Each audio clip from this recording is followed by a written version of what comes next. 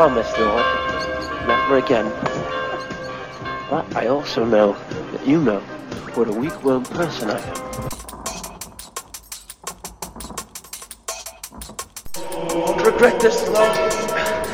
I'm a wonderful person.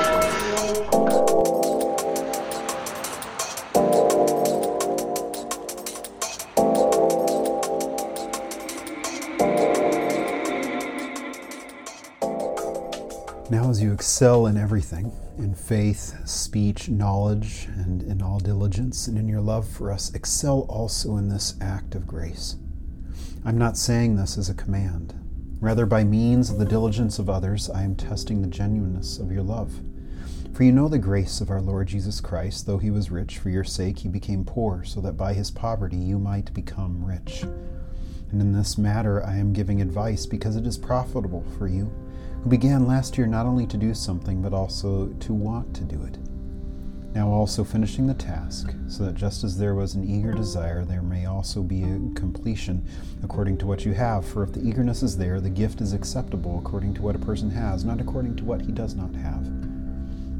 It is not that there should be relief for others and hardship for you, but it is a question of equality. At the present time, your surplus is available for their needs, so that their abundance may in turn meet your need, in order that there may be equality. As it is written, the person who had much did not have too much, and the person who had little did not have too little. This is the word of the Lord. Thanks be to God. This text out of 2 Corinthians 8, it's our second reading for this coming Sunday, and this is the portion in which there's sort of a turn in 2 Corinthians. There's this change in the way that Paul is dealing with the Corinthian church. He is doing the work of making this collection for the saints in Jerusalem, for the church there in Jerusalem. And he is calling upon them in their generosity, in their love, in their understanding as this need to love one another as Christ has called us. He's asking them to continue to do this good work in order to amass this collection to be able to take to care for the people in Jerusalem, in part because some commentators say that they were in greater need because they were in a place in which persecution was very heavily focused. But here we have Paul making sure that faith is a part of it. That's one of the things that we don't necessarily see here, but it's about faith. And we could talk about his sort of flattering nature of this, wanting to make sure that he butters them up a little bit, but he is also hearkening them back to the grace of Christ, right? To trust that the grace of Christ is enough for us. Though he was rich, for your sake he became poor, so that by his poverty you might become rich. That's chapter 8, verse 9. And then he finally goes on to appeal to past history. First, he is saying that this gift, whatever it might be, this notion of a cheerful giver, as he says elsewhere, is not according to one's greater ability or lesser ability, but it's the heart of the matter of the gift, right? But then he appeals to something that I think is very important. He appeals back to history of when God rained manna from heaven in Exodus 16. That's the verse that he quotes here in verse 15. The person who had much did not have too much, and the person who had little did not have too little. It's a very interesting story because God rains manna from heaven, this bread or crust or whatever it was that came down from heaven that they could make basically tortillas out of. That God rained it down on Monday, Sunday through Thursday, regularly every day. And then on Friday, as you approached into the Sabbath, he would send more. He would send more than what was necessary for them, so that they would not have to collect on the Sabbath. Okay?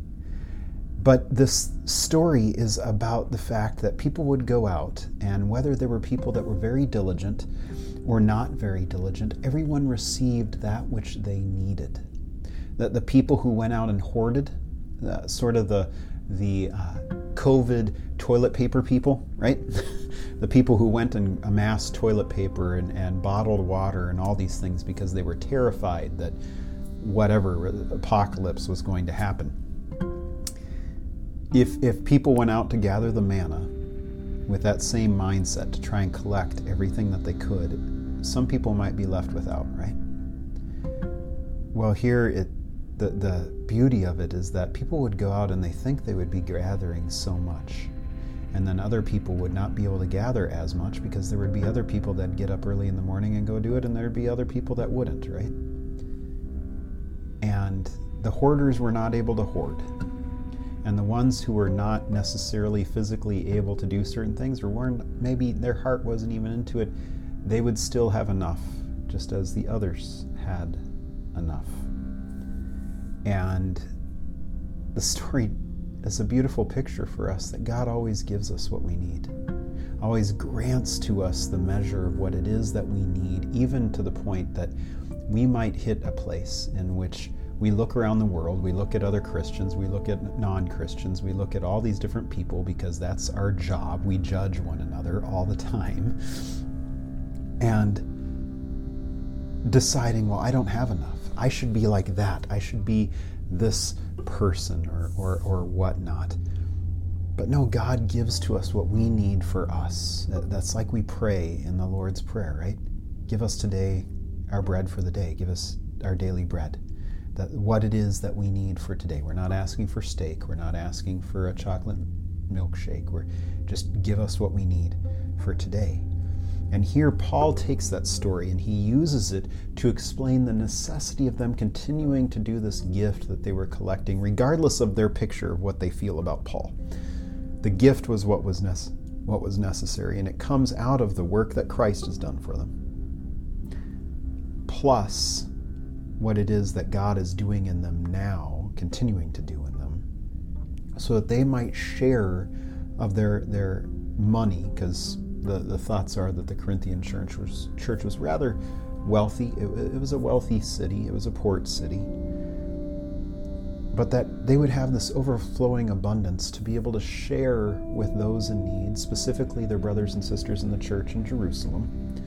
But then also, your surplus is available for their need. This is verse 14. So that their abundance may in turn meet your need. I wonder what that abundance is. Is that abundance faith? Is that abundance prayer? Is that abundance their ability to share with the Corinthian church when the tables are turned? The ability to care for one another, this mutual need to carry each other's burdens, as we're told in Galatians. I think it's all of the above. But here is this position of trust, right? To trust that God will provide us what we need for each day.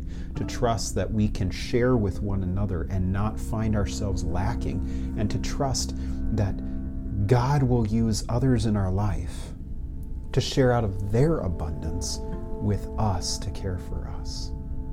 That's the joy of the church. That's the joy of this extended family that we have, that it's a community that comes together, and it's not based off of like-minded thinking. It's not based off of like-minded voting. It's not based off of like-minded dressing or whatever.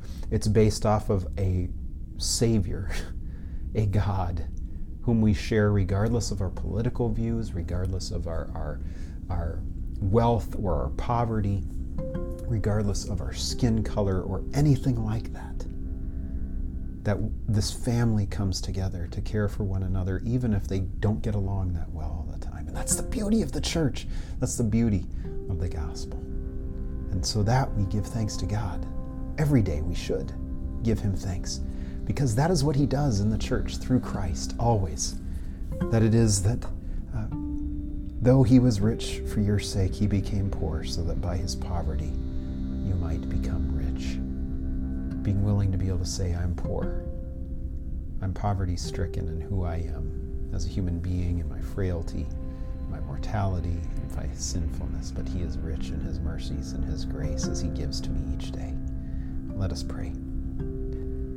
Almighty and merciful God, we implore you to hear the prayers of your people. Be our strong defense against all harm and danger, that we may live and grow in faith and hope through Jesus Christ, our Savior and Lord. Amen. Well, church, go in peace, serve the Lord. We will see you tomorrow.